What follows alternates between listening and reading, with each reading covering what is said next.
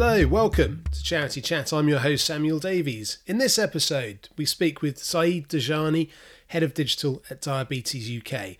Saeed has been working in digital for over a decade now and has experienced firsthand the evolution of digital and how charities have evolved their own digital offerings.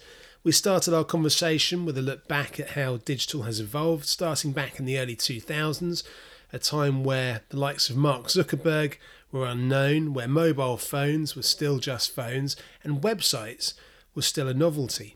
Over the past decade or so, things have changed and evolved so quickly, it was a good opportunity to speak with somebody who's been immersed in these changes and sought to harness them to support several vital charities.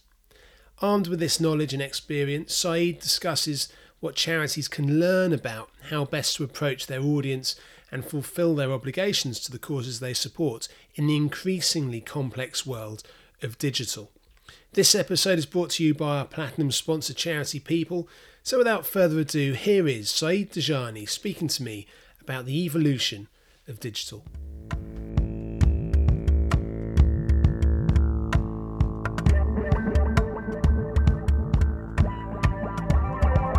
I'm delighted to be joined by Saeed Dajani, Head of Digital at Diabetes UK. Welcome, Saeed, to Charity Chat.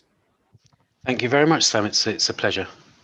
So we're talking today about you working at Diabetes UK and the digital journey that Diabetes UK has been on.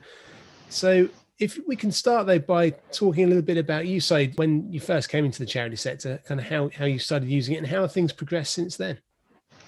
So I've been involved in digital in the not-for-profit sector for 15, 16 years, so quite a long time. I think I first came across digital couple of ways. At the time, I'd been working with a bunch of mates who'd set up a press cut. I think they'd call it a media monitoring agency now, but a press cutting agency essentially. Yeah. And we would work through the night cutting up bits of newspaper and sticking them down with bits of glue and sending them off to clients. And it was quite a nice little learner. And then suddenly the internet started to begin to appear. It was there, but it was kind of, really early days, GeoCities, kind of mad flashing websites. And the newspapers, I think, started to realize that there was some money being made. So they started to inquire about copyright. And increasingly, obviously, the internet was beginning to start to impact upon our business because people who would pay for these press cutting packs started to then be able to receive kind of media reports online, even though at that time in quite a basic way. So I think when I left that industry and then started to think around where I was going to look next, that combined with the fact that we've talked about the fact that I'm always been into music, and at that time I was quite keen to be a musician. It never worked out, but I'd had a music review site online, and so I knew how to build a website, or the basics at that time to build a website. And when I kind of decided that I was going to have a career change, spoke to someone who kind of to give me some guidance, and decided I didn't want to work in the private sector anymore. I didn't want to make someone else rich. Didn't want to work in the public sector. And she was the first to say, well, look, what about the charity sector? And then a job at Action Medical Research, which is a small charity in Horsham, came up, and they were looking for someone to run their digital operations, and it was pretty much a one person job. It was me. And if I'm honest, Sam, I was kind of a bit one Google ahead of the questions, because as they were quite ambitious, actually. They had their own effectively version of Just Giving on the site. So there's quite a lot to learn quite quickly, quite a lot to take on board, because you were literally doing it all, everything from every update on the website through to kind of to developing, new features.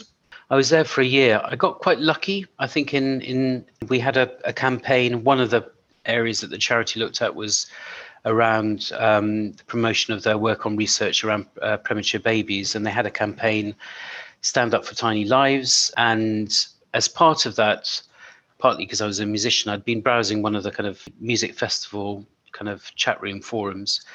And I'd come across this guy who had recently become a father to two really very premature kids, and with his approval kind of repurposed the kind of post that he put on that forum into a blog, and it was a very quiet news Christmas that year. And to my delight, it got picked up by a lot of the major newspapers, and we got a bong on the ITN News about Britain's youngest bloggers. And wow. So I was delighted with that. It was a great success, although the website went down, which is one of the things that always you've got to bear in mind with digital nowadays.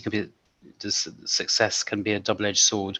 Just because it was overloaded with traffic. It was just overloaded with traffic, concurrent, all at the one time, essentially. So Stephen Fry is the often used example of, it's great to get him to mention you, but then beware, because your website will come down very quickly. And then I think partly on the back of that, I got a job at Alzheimer's Society, and I was there for 6 years.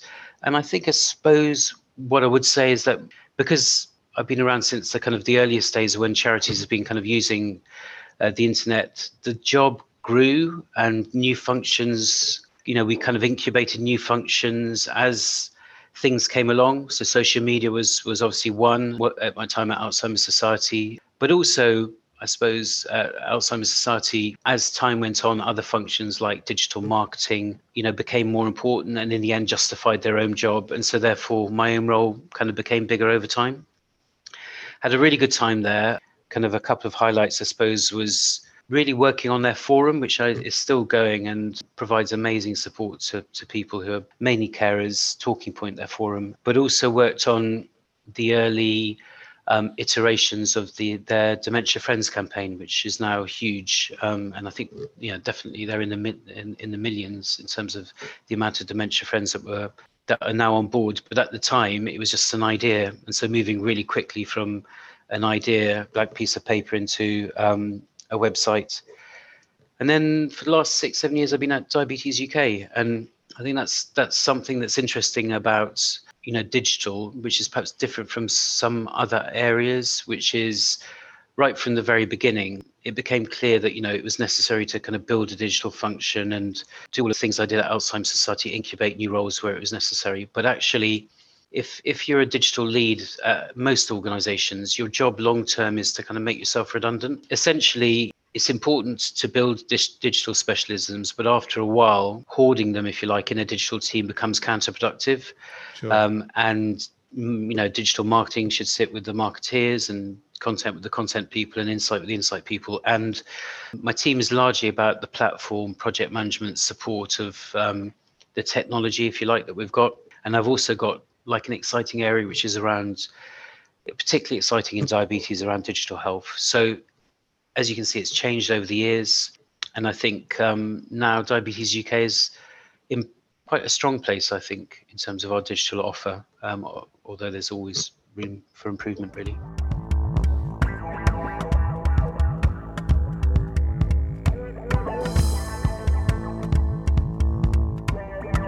Looking back over the last few years, and I guess it doesn't seem like that long a time in a way, we're talking, I suppose, 10 to 15 years, there's been huge changes in digital across the board. And I guess people listening to this younger than you or I might be taking a lot of it for granted. And I guess I do in my day to day, but I do remember the first time that somebody mentioned this thing called Facebook.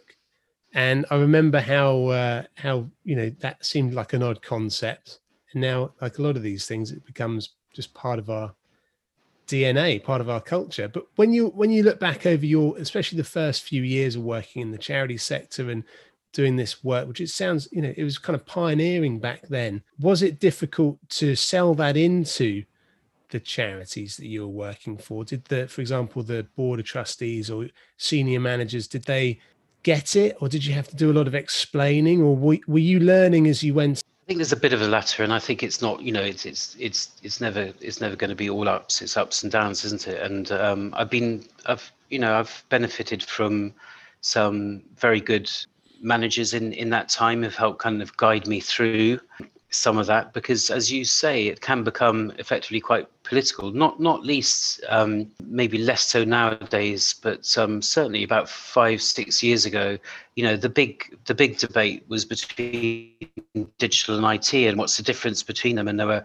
many charity IT departments who seemed to think that that digital was actually just, it was something that they did, and yet they didn't really get how it was different, and its focus on users and what users wanted as opposed to just pieces of technology. So certainly there's been political elements about that, because I do think digital is a particular specialism, and it is based upon our focus on UX and user behavior is something that is distinct, I think, from IT, although there's lots that we can learn from traditional IT.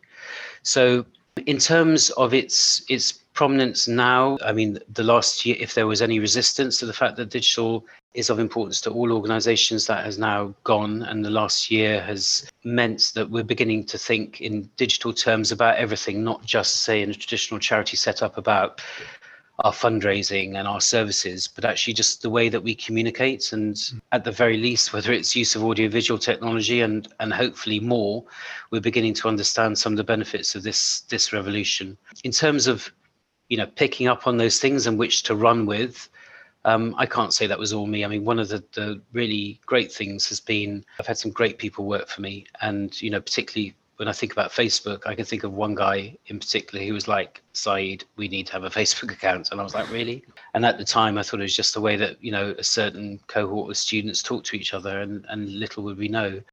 Having said that, you can't spread yourself too thin, and you could be on every platform and trying to think about every channel. So there is a strategic side to it about where you place your investments, and that's people as much as anything else.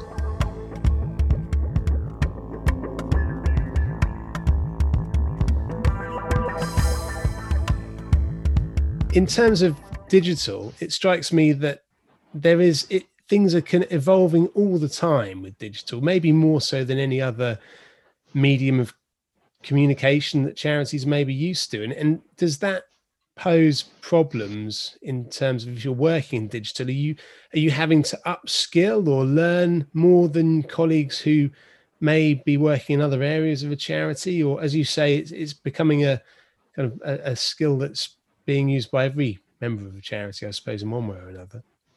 Yeah, I suppose what you can't be anymore is an expert in everything. So, that the generalist approach, which maybe, back when I started in this area, was needed. So therefore that kind of focus on reliant on really good people. Things are moving very quickly. Some of the areas are extremely complicated. Some of the areas around information governance and and the right way to do digital marketing and what people expect from you as an organization, particularly a third sector organization, is becoming a bigger part of my role. I work alongside great digital content people, and they understand better than I ever could have done as a generalist the best way to get content out. Search engine optimization, making sure that content is optimized for search, particularly for us charities, where so much of our kind of traffic is going to come from people typing in queries into Google. Specialisms in terms of insight and the way that we gather insights as digital professionals. So it's become more specialized, more fragmented in terms of if you're going to start a career nowadays, you're probably going to be thinking, am I going to go down the marketing route or digital project management or even development itself. And I think in a way, I think that's right and that's proper and that's was always going to happen. But I think I kind of do miss the generalists. Yeah. Probably there's less and less jobs available for people like me who are generalists, but.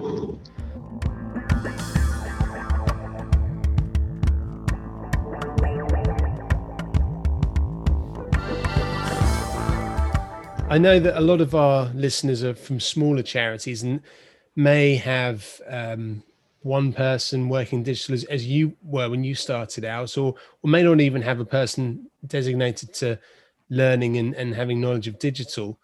Is there a metric or some way of kind of learning how to do it or learning what could work for your charity? Or is it a case of trial and error? No, I think you need to approach it in kind of quite a strategic approach. I think there'll be like we kind of discussed this, there'll be very few organizations, I think, who shouldn't be making some kind of investment in this area, however small.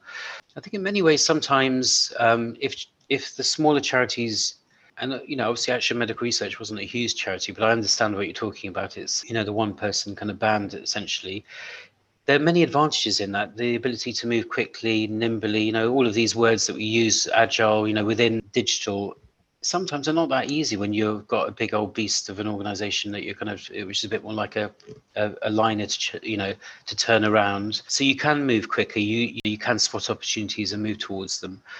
I think there's something about, if I was in that situation, really reaching out to your volunteer base and finding out people for whom your cause is their cause, and really making the most of their experience, because it is quite a fast moving area, and unfortunately there are kind of sharks in the water. There are organizations frankly have set up products aimed at small charities, which I probably would not advise them to use. So even things like we touched upon, information governance, how the type of marketing that you do, all of this requires decisions and documenting decisions.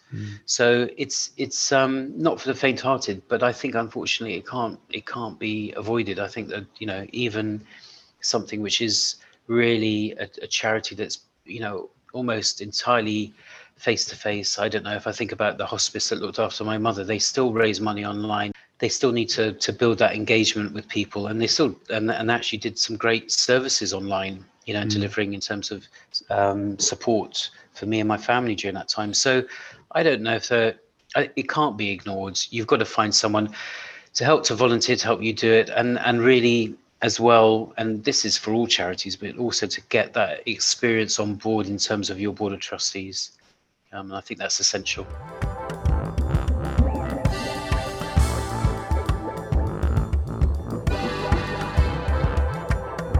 In terms of trustees and the demographics that are typically trustees, that doesn't necessarily chime with the idea of young people who are using technology all the time. But I know from my own, my assumptions have been blown apart by Zoe Amar, who we spoke to a few months ago about digital, and that she was saying that, of course, everybody is using digital. And of course, I've seen this myself. My father is a kind of I don't think he'd mind me saying, an older gentleman, and he's using digital more than ever. And I guess the COVID-19 pandemic has expedited his desire and need to learn more digital.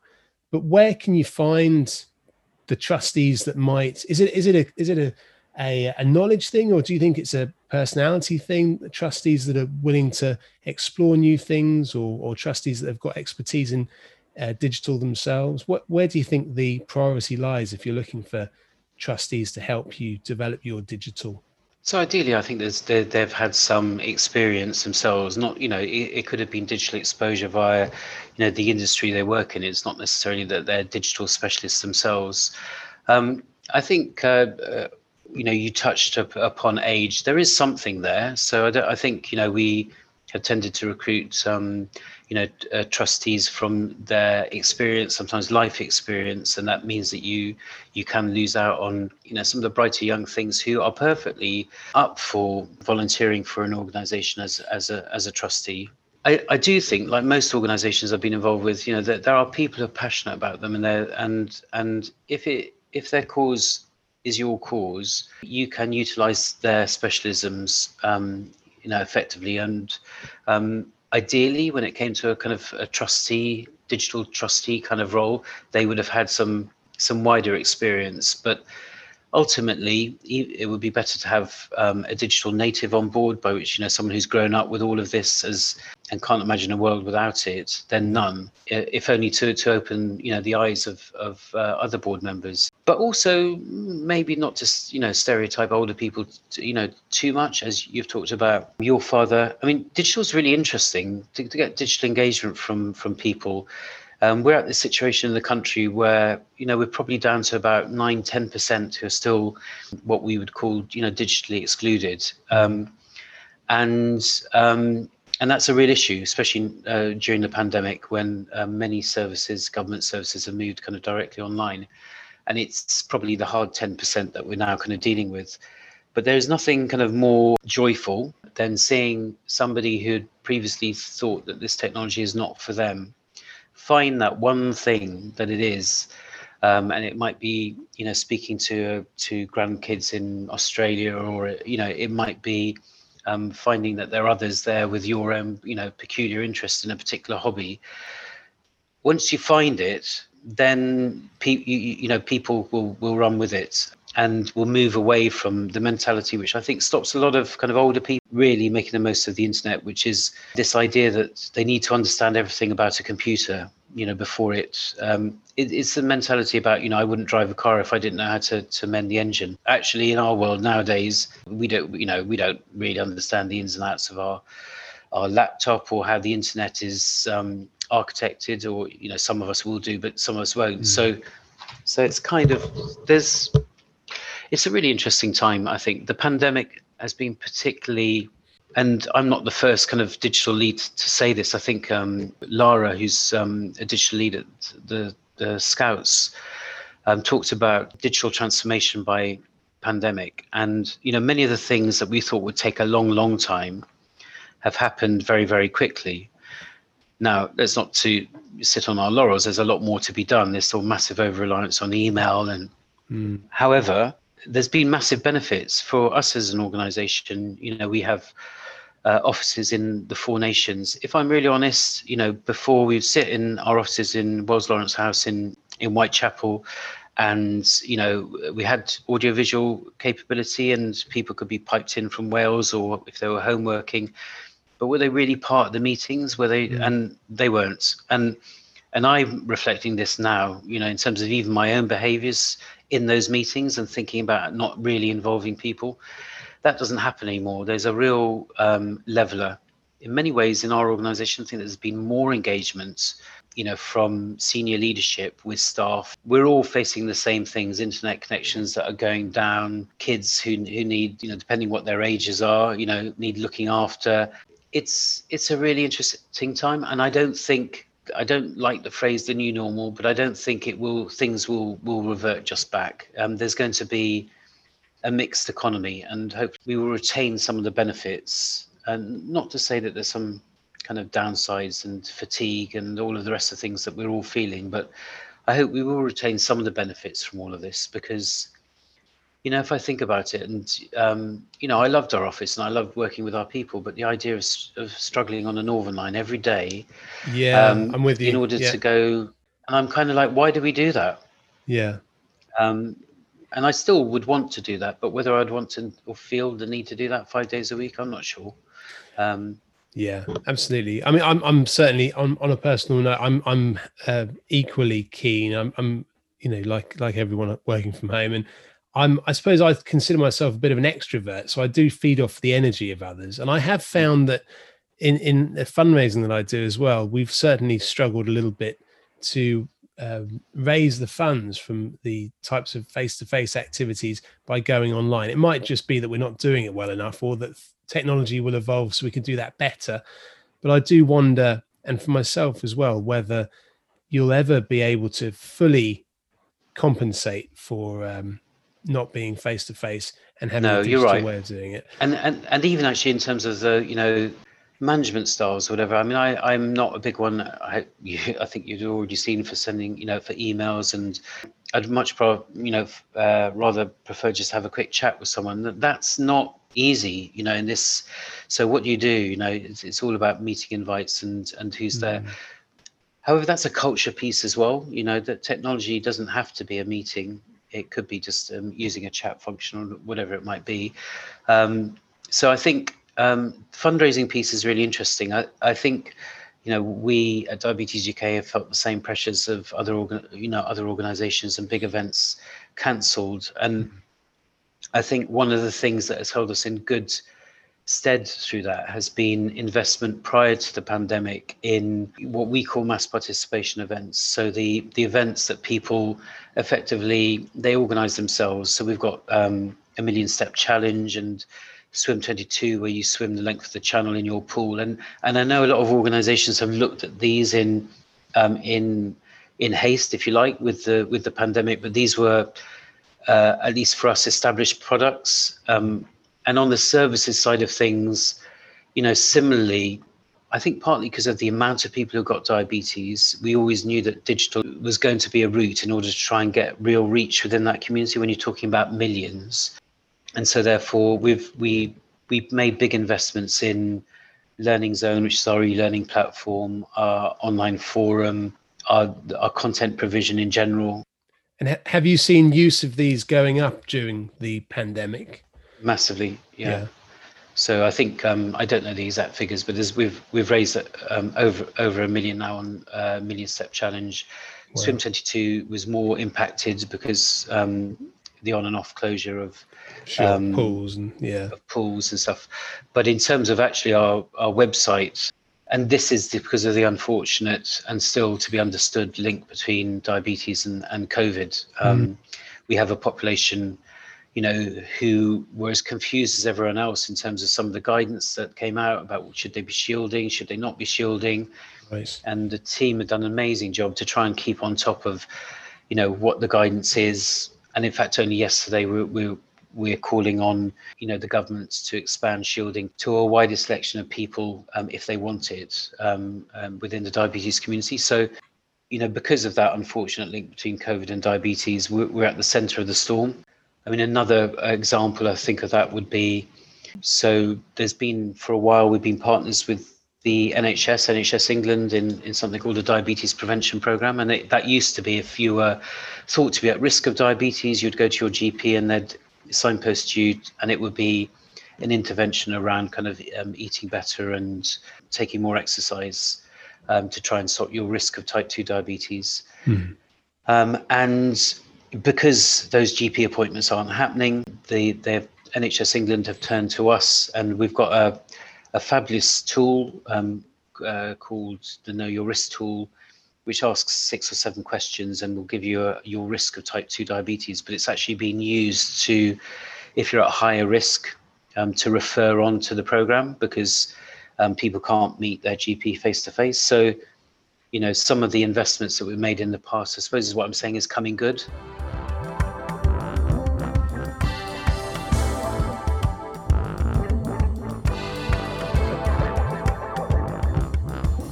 I guess no one obviously knows how long the pandemic is going to go on for, but when we come out the side of it, are your plans taking a view that digital is not only here to stay, but it's going to grow even further, or do you think that there's going to be a backlash? Are people going to suddenly turn off the Facebook account? All of the above, Sam. All of the above, yeah.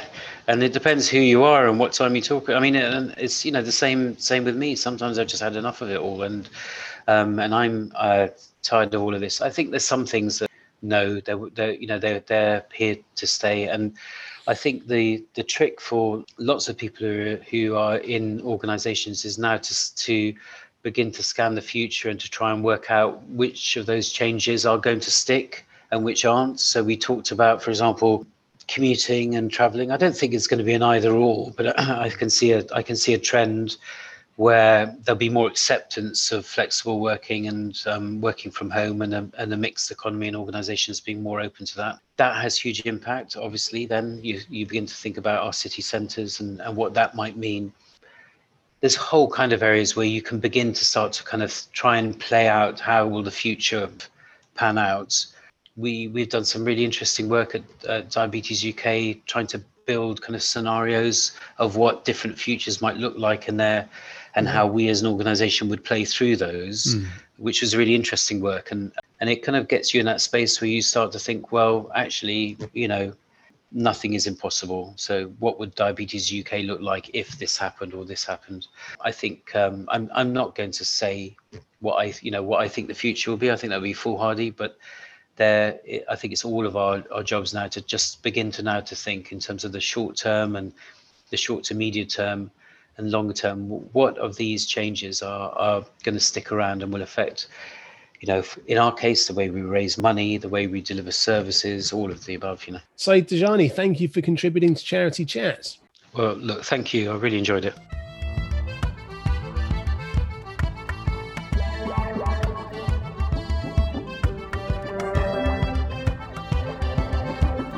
Big thank you then to Saeed Dajani for sharing his knowledge and insights with us here at Charity Chat. We've had a few conversations now about digital over the last few months, and I'm sure we'll be having many more over the next weeks, months and years. But speaking with Saeed, I was reminded that this is an area of change, growth and innovation, and charities have the chance to exploit this now, to find novel ways of engaging with their audience, who, from the sounds of it, are using digital more than ever. And at the very least, all charities need to recognise that their audience is likely to be using digital in a variety of ways, and this is likely to increase too. Charities should be putting time and resource into understanding their audience and finding the digital platforms and channels most suitable for them. Of course, this is all very easy to say, but it really relies on digital coming into leadership. Charities need leaders with the required knowledge and expertise and energy to explore digital and the courage to test and learn something new. It's about finding a digital trustee, not an AI, but an actual person with digital skills, and getting them on board the board. With the challenges we all face at the moment, will digital be the dividing line between the effective and the redundant charities of the future, or those with or without the financial ability to explore it? Or will it be the light that guides us out of the analogue darkness? Digital has given grandparents isolated in their houses during the pandemic the chance to see their grandkids through digital platforms like Zoom and WhatsApp. Charities have found and stepped up to the challenge of finding alternative ways to supporting their beneficiaries throughout the isolation, stress and anxiety caused by the pandemic. Aside from using digital to continue to exist, do charities have an increased ability and responsibility to harness this new digital community of users to do something bigger than ever and to take us closer to the reality of a fairer society for all? One thing is certain, the world we live in today has had to embrace digital in a way never expected 12 months ago. It sounds likely that the truth of this statement will continue long into the future, whenever you happen to be listening to this episode. I hope that this has helped to inspire you to step back from your day-to-day and think about what you can do to embrace digital, reach out to engage your supporters, maybe even a wider supporter group than ever before, and progress your charity's work as part of the move towards a better world. So thank you, dear listener, for getting this far with us. We hope you enjoyed this episode and continue to enjoy the podcast. We'd love to hear from you either way. If you like this episode, I'm sure you're going to go back and like other digital episodes we've done, including 113 with Zoe Amar, 107 with Lizzie Zipser. There are many others as well, so do go back and have a listen to those. It's just left for me to thank our corporate sponsors, our platinum sponsor, Charity People, for enabling us to share insights, expertise and best practice across our sector, Giant Squid Audio Lab for sponsoring our podcast kit, Magda Axmit for our beautiful website, check it out at charitychat.org.uk, and Forest of Fools, who have been playing throughout the show and are playing us out right now. That's it from me. Keep on doing what you can. Cheerio. Bye-bye.